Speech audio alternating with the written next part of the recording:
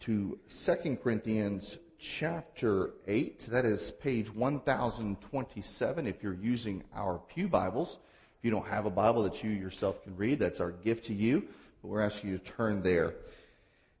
Today we're going to be talking about grace and generosity and how the two naturally go together, how they partner together, and it's impossible really to separate them, because grace is a picture of God's generosity to us as His people.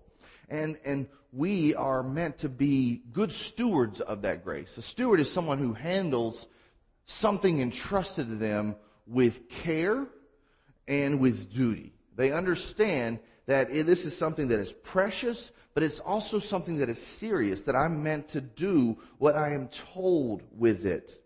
And I love this quote from William H. Howe. It says, "All that we have is thine alone. A trust, O Lord, from thee." That everything we possess, we need to have this viewpoint that everything that we've been given comes from God.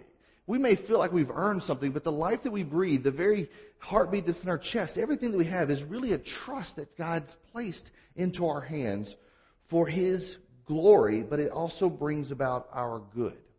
Now, many times when we think about a trust, when we think about being stewards, when we talk about grace and generosity, obviously the big question comes up, or the big concern.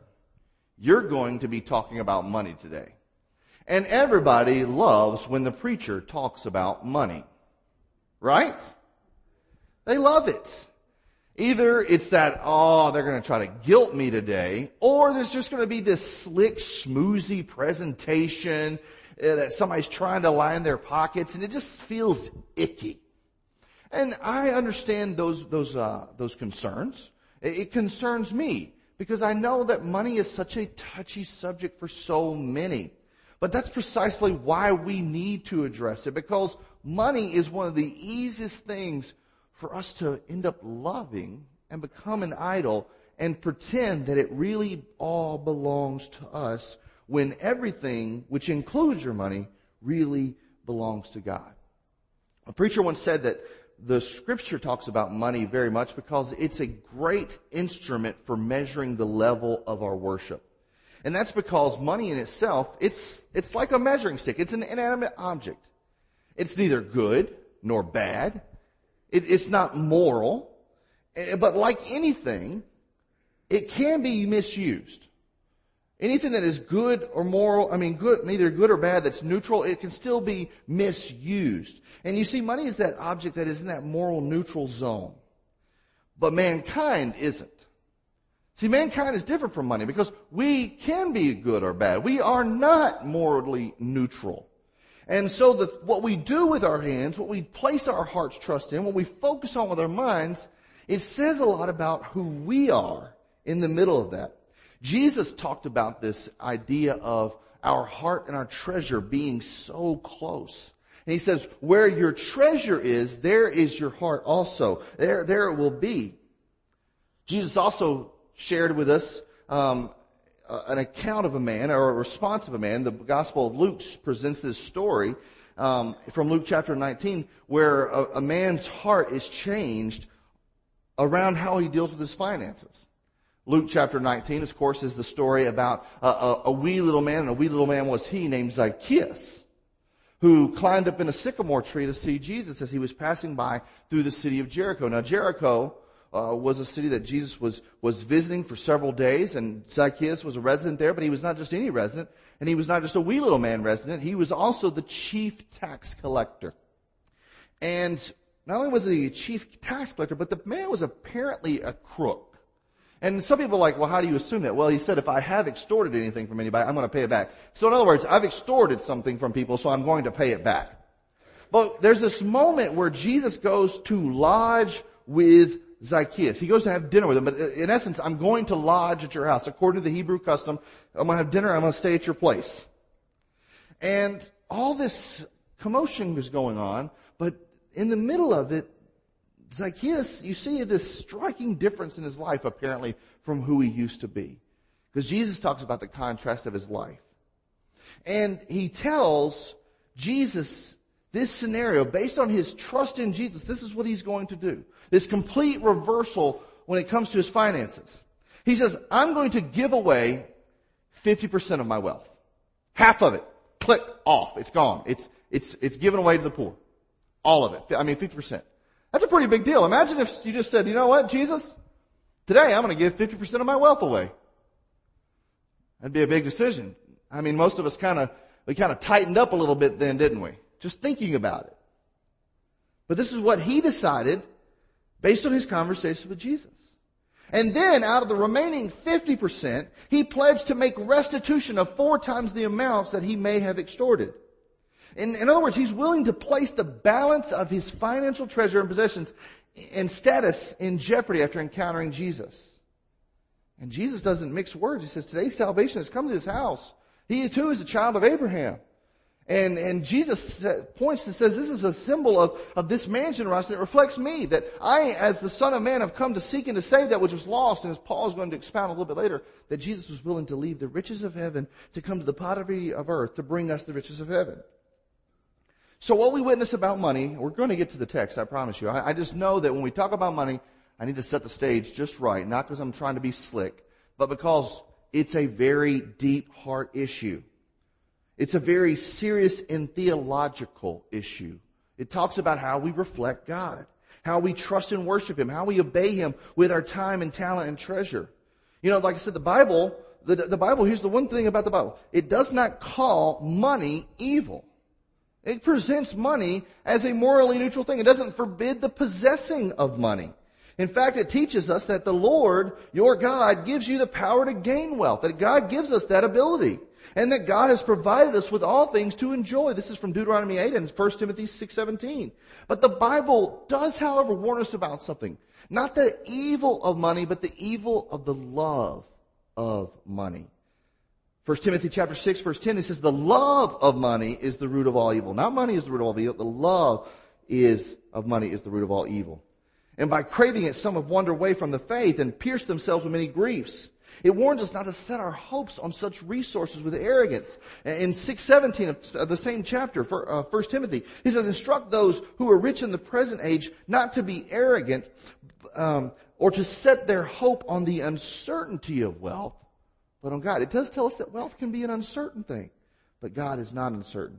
You see, the scripture is replete. It's full of all these examples and instructions on money. We see Solomon's teaching on money, that to put our pleasures and our foundation in possessions is foolish. It's vanity. We see Achan, a man in the book of Joshua, chapter 7, his disobedience to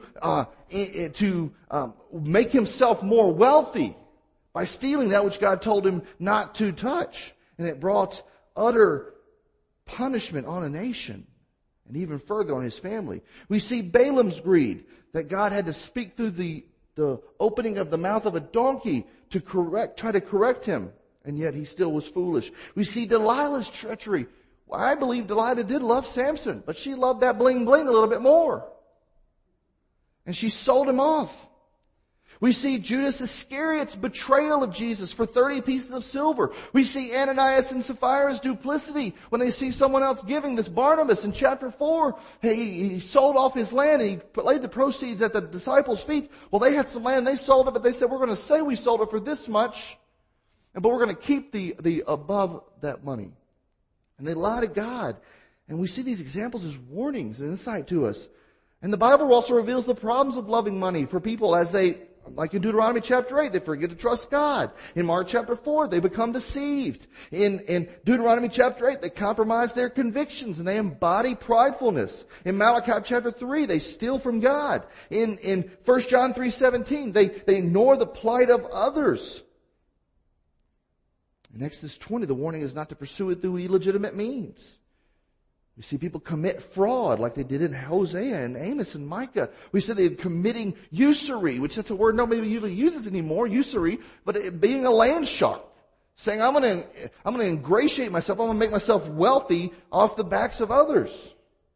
In a very non-wise, non-scrupulous way. So the Bible has a lot of warnings about it. But the Bible also has other things to say that are good about money. It says that we are to have these honorable, acceptable ways of acquiring it, that it's not a bad thing to have it. But how you gain it and how you use it does reflect something about yourself.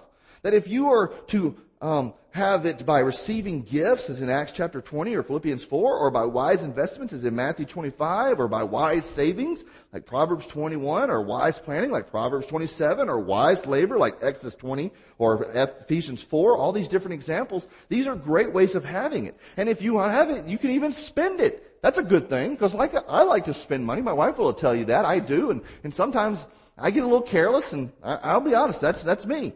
I try to be better, but yeah, that's not an excuse, but I'm just being transparent. But the Bible says there are wise guidelines for spending money when you provide for the needs of your household. That you're never to neglect that. That's 1 Timothy 5. When you pay off your debts, that's Romans 13. When you save it with wisdom and virtue for the future that God has for you, Proverbs 21. When you give it graciously, obediently, and worshipfully, as we're going to see here in 2 Corinthians 8 and 9. And see, when we misuse what the Bible has said about money in regards to it, here's the problem we often find ourselves. Those that violate God's direction on our resources and direction as stewards, we find ourselves running out of time. We find ourselves not able to demonstrate our talent. We find ourselves not having the treasure. And we wonder, I've kept all this myself. Why don't I have more? And we need to ask ourselves, do we really need more? Or do we need to be better with what we have?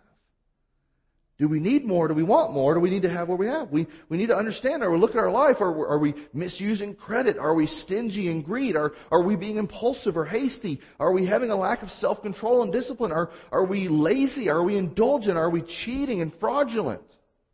Because all of these are serious and theological issues when it comes to what we have held dear, what has been entrusted to us. Now, with that being said, would you stand and rise as we get to where we are in the text today from 2 Corinthians chapter 8. I'm going to be reading the first 9 verses. This is going to be, because chapter 8 and 9 of 2 Corinthians deals with giving, we're going to be in here for a while, so I hope you don't wander away over the next couple weeks. But I want to just set this tone, as Paul does.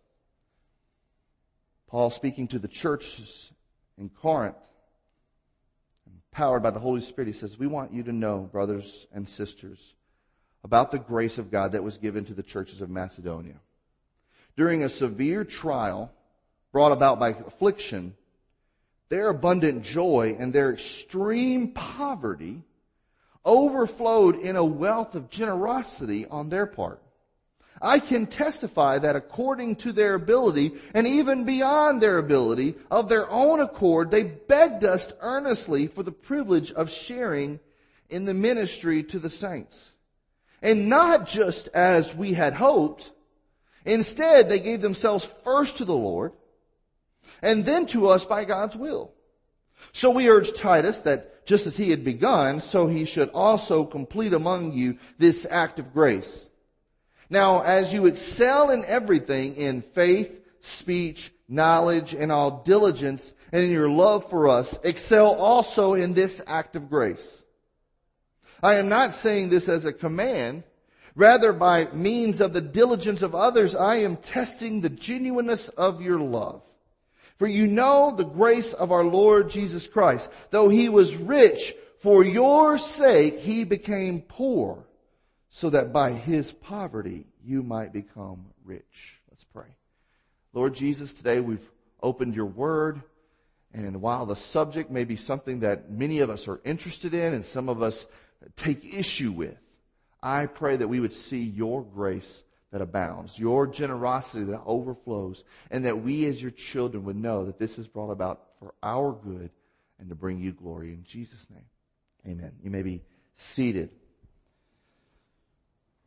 So we're here in the scripture and we're wanting to show what it says, what it means, how it applies, and how we must follow. Because when that happens, that's where life change happens. And we've been looking at these letters of 1st and 2nd Corinthians that were written by the author the Apostle Paul, but we know that the Bible was not just human authors. It's the Holy Spirit inspiring these human authors in their specific time and place. And so the Apostle Paul is writing these letters corresponding back and forth around AD 56 to the church at Corinth. While he's about 1,000 miles away in Ephesus, he's writing back and forth, answering their questions, corresponding to them, and helping them to have their eyes open, to be alert, because this church had drifted away for so long from a desire to fully know and live out their faith in light of what Jesus had done for them. They were living out a faith, but in light of what Jesus had done, they were not following after Him. They were following after different patterns.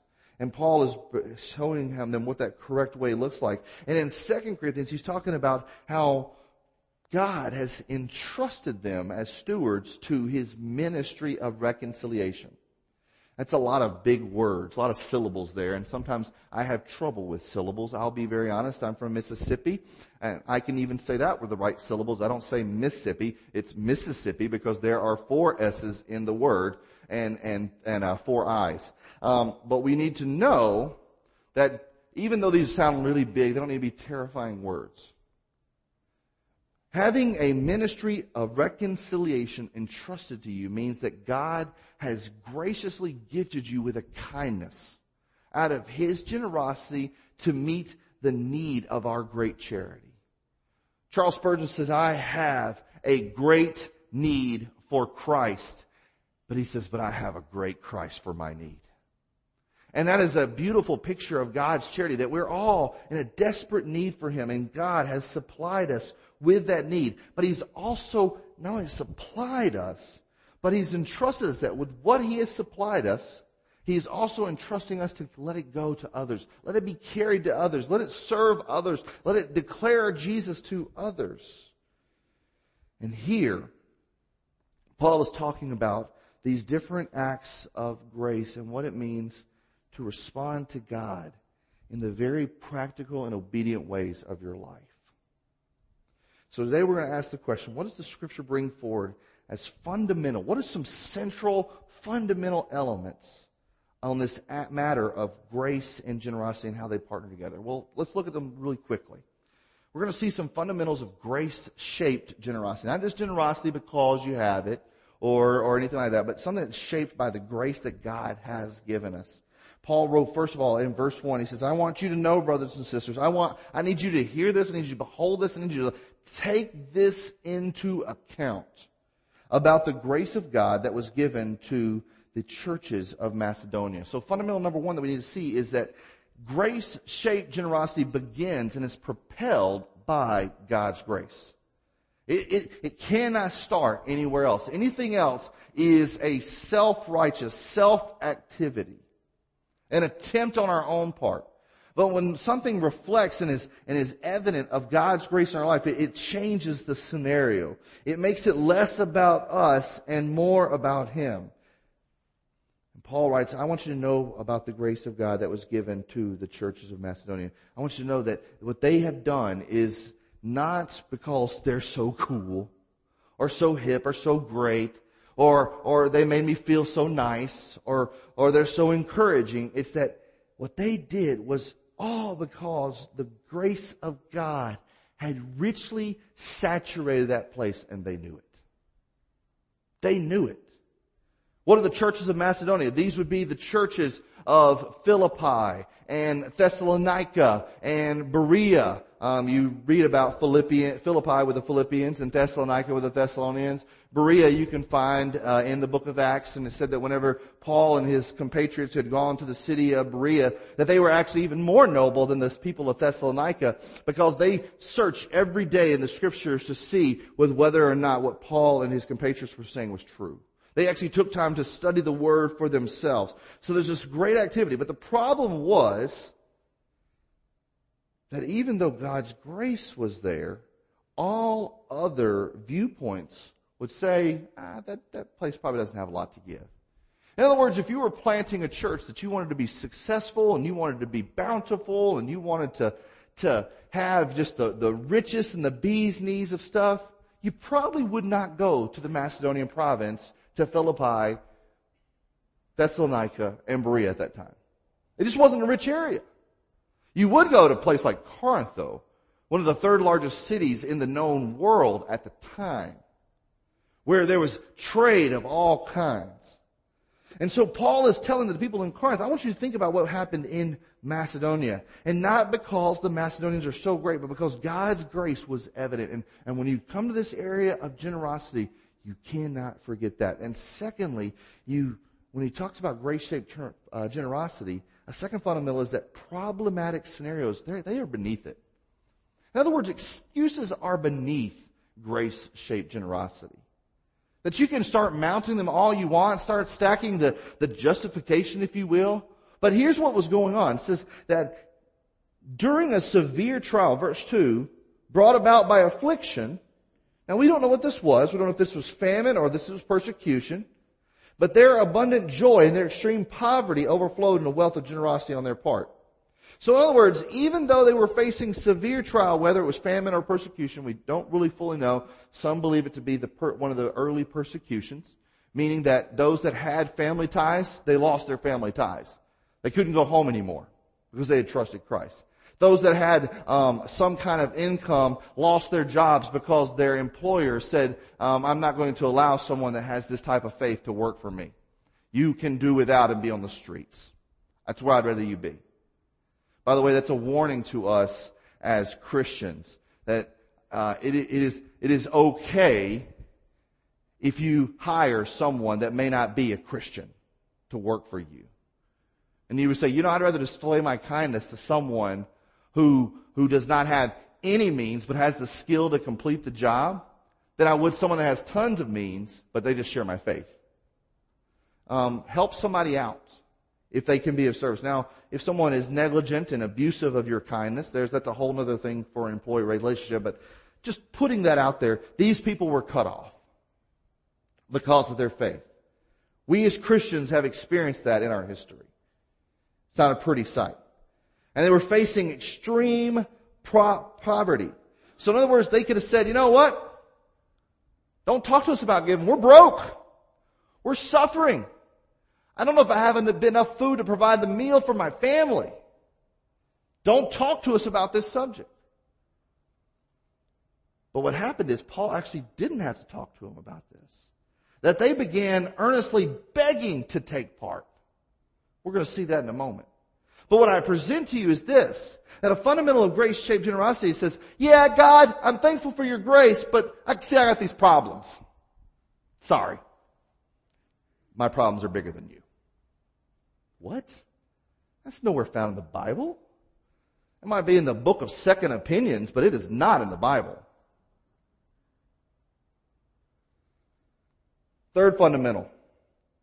Not only is it propelled by God's grace, this grace-shaped generosity, not only are problematic scenarios beneath it, that they are able to be overcome, but philanthropy becomes evident. When you see verse 2, it says their abundant joy, not like, I'm a little happy. No, abundant joy, and their extreme poverty overflowed in a wealth of generosity on their part.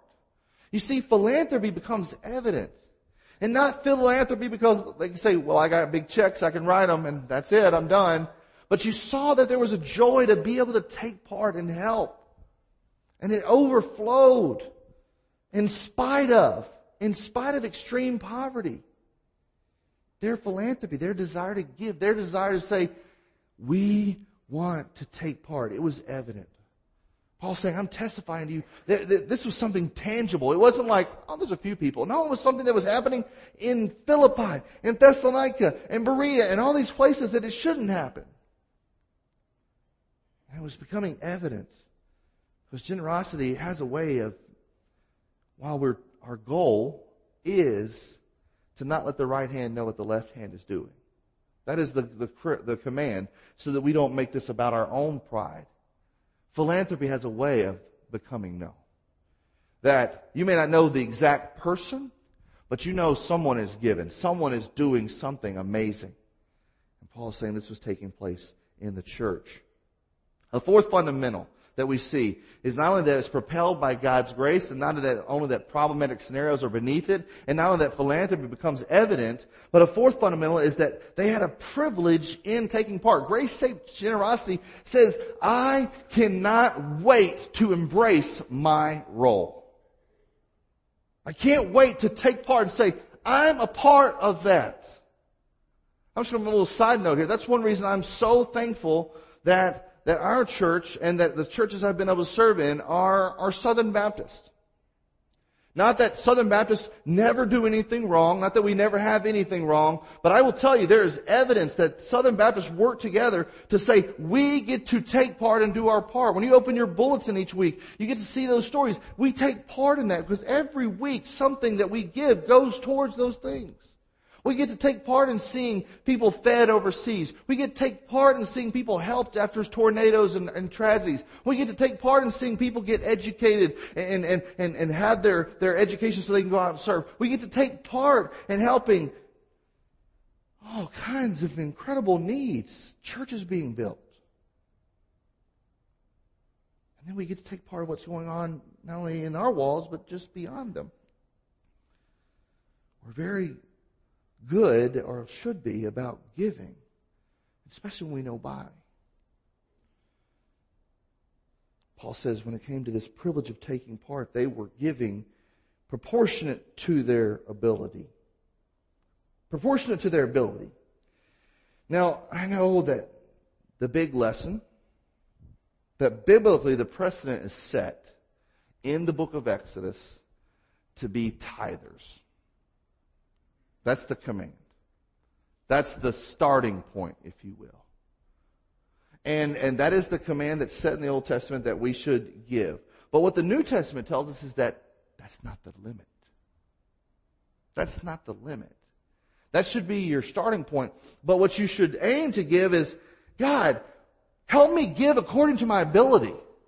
Help me give proportionate to my ability. That's a sign of grace, that what I have that's in me, help it not be so absorbed with me, but help me be proportionate to my ability. Yes, help me take care of my family. Yes, help me take care of my debt. But where I can, help me to give according to my ability.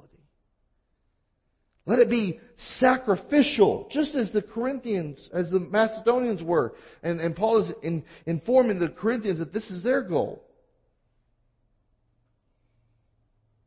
They were giving even beyond their ability, and it was of their own accord.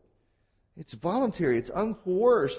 They had an earnest desire to take part. They considered it a privilege to give. They were enthusiastic. It says that according of their own accord, verse 4, they begged us earnestly for the privilege of sharing in the ministry of the saints. Me and Stephen have been talking a little bit about offering time here at church, and just conversation we've had. And we're talking about how much time do we need to designate towards that in the worship. We know it's an act of worship. We're trying to figure out the best balance and that kind of thing. But wouldn't it be cool if we just had a box and everybody was like racing to be the first to give? Wouldn't that be awesome? Like having that desire. Wouldn't it be cool to see something like what took place in the book of Exodus whenever the people came out of the promised land and they had nothing before. I mean, they had their animals and their livestock that was basically for their family needs, but that was it. They were slaves, deprived of anything economic, anything political, anything spiritual, anything social, anything cultural, anything traditional. They were deprived of that. They were slaves, okay? But they were able to walk out of Egypt, plundering Egypt, having all these riches. They could have been like, you know what? I've never had anything before. This is mine. This is my nice stuff. I like my nice stuff. Stay away from my nice stuff. But when it came to the offering, whenever they were building this tabernacle, a place where God's presence and glory was going to dwell so that they could be a symbol to the nations, guess what Moses had to do? And the workers had to go to Moses and said, you got to tell the people to stop bringing stuff to give. Not because it's junk or something that was like from, the Clinton administration, but because it was so good and they had too much to deal with. Moses had to tell them to stop giving because they didn't have enough to do with it. They couldn't do anything else with it. And this is where you see this reflection. I'm going to tell you, that is not pulling and trying to pull teeth and kick them in the rear to get them to give. This is a grace-shaped generosity. Only God's grace can move a heart like that. That can't be something that's coerced. And nor should it be. Hear me, nor should it be. If it's like pulling teeth to try to get people to give, then that is not worship. That is not reflecting generosity. And so they considered it a privilege in taking part. Verses 3 and 4. A fifth fundamental is the product of their worship. It says that this was more than we had hoped. It was not just as we had hoped. Like Paul says, everywhere I've gone, I've been telling people that we're taking up a collection that's going to the people in Jerusalem, because Jerusalem was like the epicenter of Christian activity. The church was born there. Because there were thousands that were there on that day of Pentecost and thousands after they had become to Christ after it, there were thousands of people that were in poverty. Because thousands of people were cut off from their family. They were cut off from their work. They were cut off from their home. They were cut off from any security they had. And they had immense needs. There were widows who their family says, we're no longer going to take care of you. There were orphans that said, you know what? Sorry. You're no longer my child. And so Paul is collecting towards this giving. And so he had this hope everywhere he went. But he says they were giving more. And this is why, because it was a product of their worship. They understood as a product of the worship to first give themselves to the Lord. And when you give yourselves to the Lord, you say, here am I, send me. All that I have is yours. All that I know of me, I give to all that I know of you. And I don't put conditions on any of this, because you didn't put conditions on me when you went to the cross. So it's there. And so Paul's writing says, I'll be honest, my mind's a little perplexed about this. I've never seen anything like this. It is all to the glory of God, because they were not giving themselves to us, but they were giving themselves to us through God's will. That whenever the money came to us, it was because they were first following after the Lord's will. And we just happened to be in the right place for this to take place. He says, so Paul urged Titus to keep doing that. There in Corinth, that this is expected everywhere, that just to complete this act of grace, to follow after God's will in support of God's mission. The sixth fundamental is that it parallels with other virtues and practices. So Paul goes on to say, all right, now you Corinthians, you are people that I know, you excel in everything. And he's not being facetious here. He says, you have great faith. And now I'm seeing it being redirected to the Lord. You have great articulate speech of the scriptures. You have knowledge, and in all diligence, you've returned to us. We talked about this in chapter 7 when he's talking about they longed for Paul again. They wanted to reestablish that relationship. He says, but here's what I'm going to ask you to do. Just as these are virtues and practices that should be a part of every believer's life, that we should strive after these things. We should never be like, well, sometimes my faith's not strong enough, so I don't know if I can be in that role, or I don't have enough knowledge and enough speech. Okay, that may be where you are, but don't stay there. Excel, move forward, get to know, and see what God can do. But just as you grow in those parallels and those virtues and practices, parallel that with this grace. Excel in this labor and act of grace. That giving isn't some other thing. It's just as much as importance as all these other aspects. A seventh fundamental is the proof of genuine love.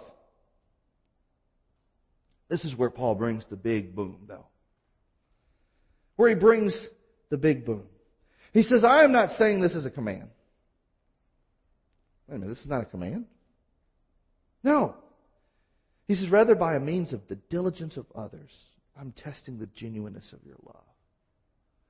I'm not going to give you this as another command. I'm going to tell you to test the command that Jesus already has given. That you would love one another just as He loved you. So you must love one another. So this act of giving is not just some command that you can check off your spiritual list, but it's saying, I have proof that I know and embrace and embody and reflect the love that Jesus had for me. And I'm going to do it by loving Him.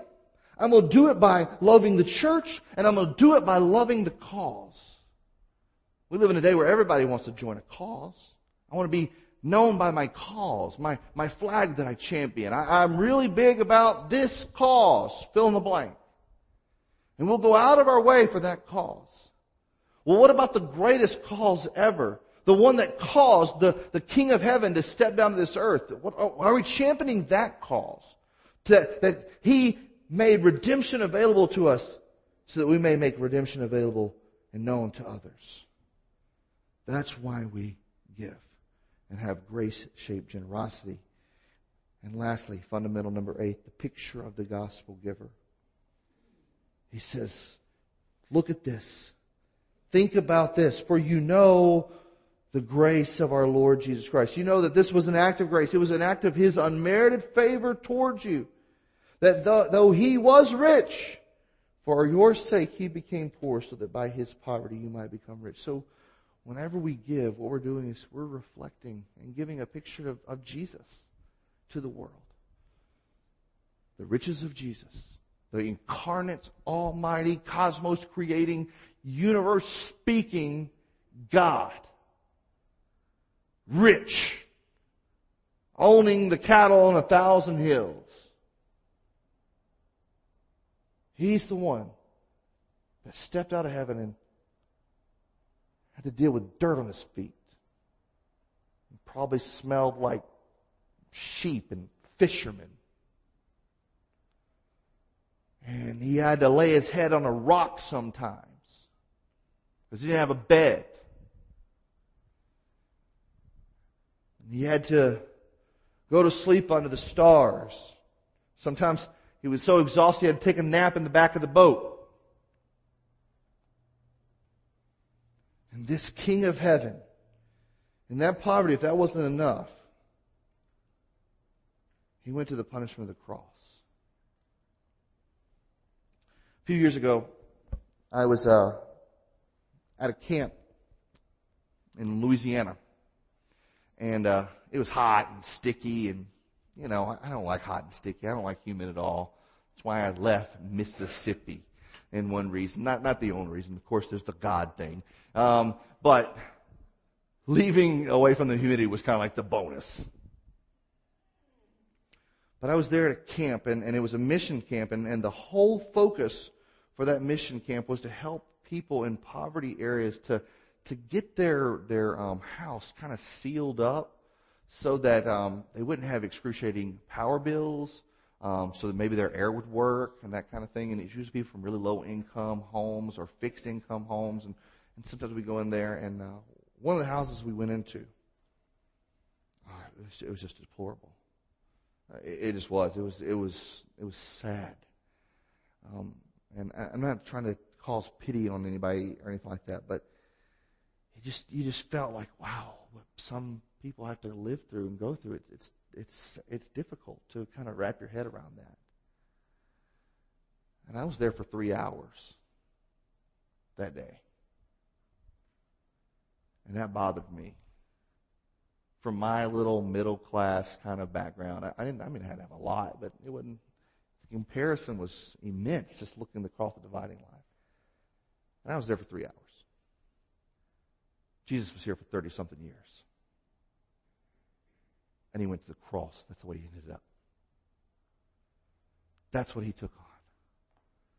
And the difference between what I experienced in those 3 hours and what Jesus experienced for 30 and a half years is incomparable. But that's what He was willing to take for us, so that He could entrust us with a gift, that we might be made rich. And I don't want to mix words here. That is not prosperity gospel rich, where you name it and claim it, and next thing you know, you're going to check in the mail and all your debts are going to be washed away. That is not the gospel of the Bible. That is a counterfeit meant to coax and fool the hearts and minds of people. But the gift of Jesus is one that changes our heart. It gives grace. It fits us for heaven. It redeems us. And while we are unworthy, it makes us worthy to be in His presence. And this is the picture of generosity to the nth degree. And if we are meant to have the image of God restored in our life, that whenever He redeemed us, He took what was broken and marred and separated, and He redeemed it and fixed His image upon us. And we see the image of His generosity and grace on the cross. How much more so should it be reflected in the lives of those who say, I'm a child of God. I bear the image of the Lord Jesus. You see, we can make giving a tooth and nail issue and grind it out that you ought to be given this much and this is why you should. But the Apostle Paul didn't go that direction.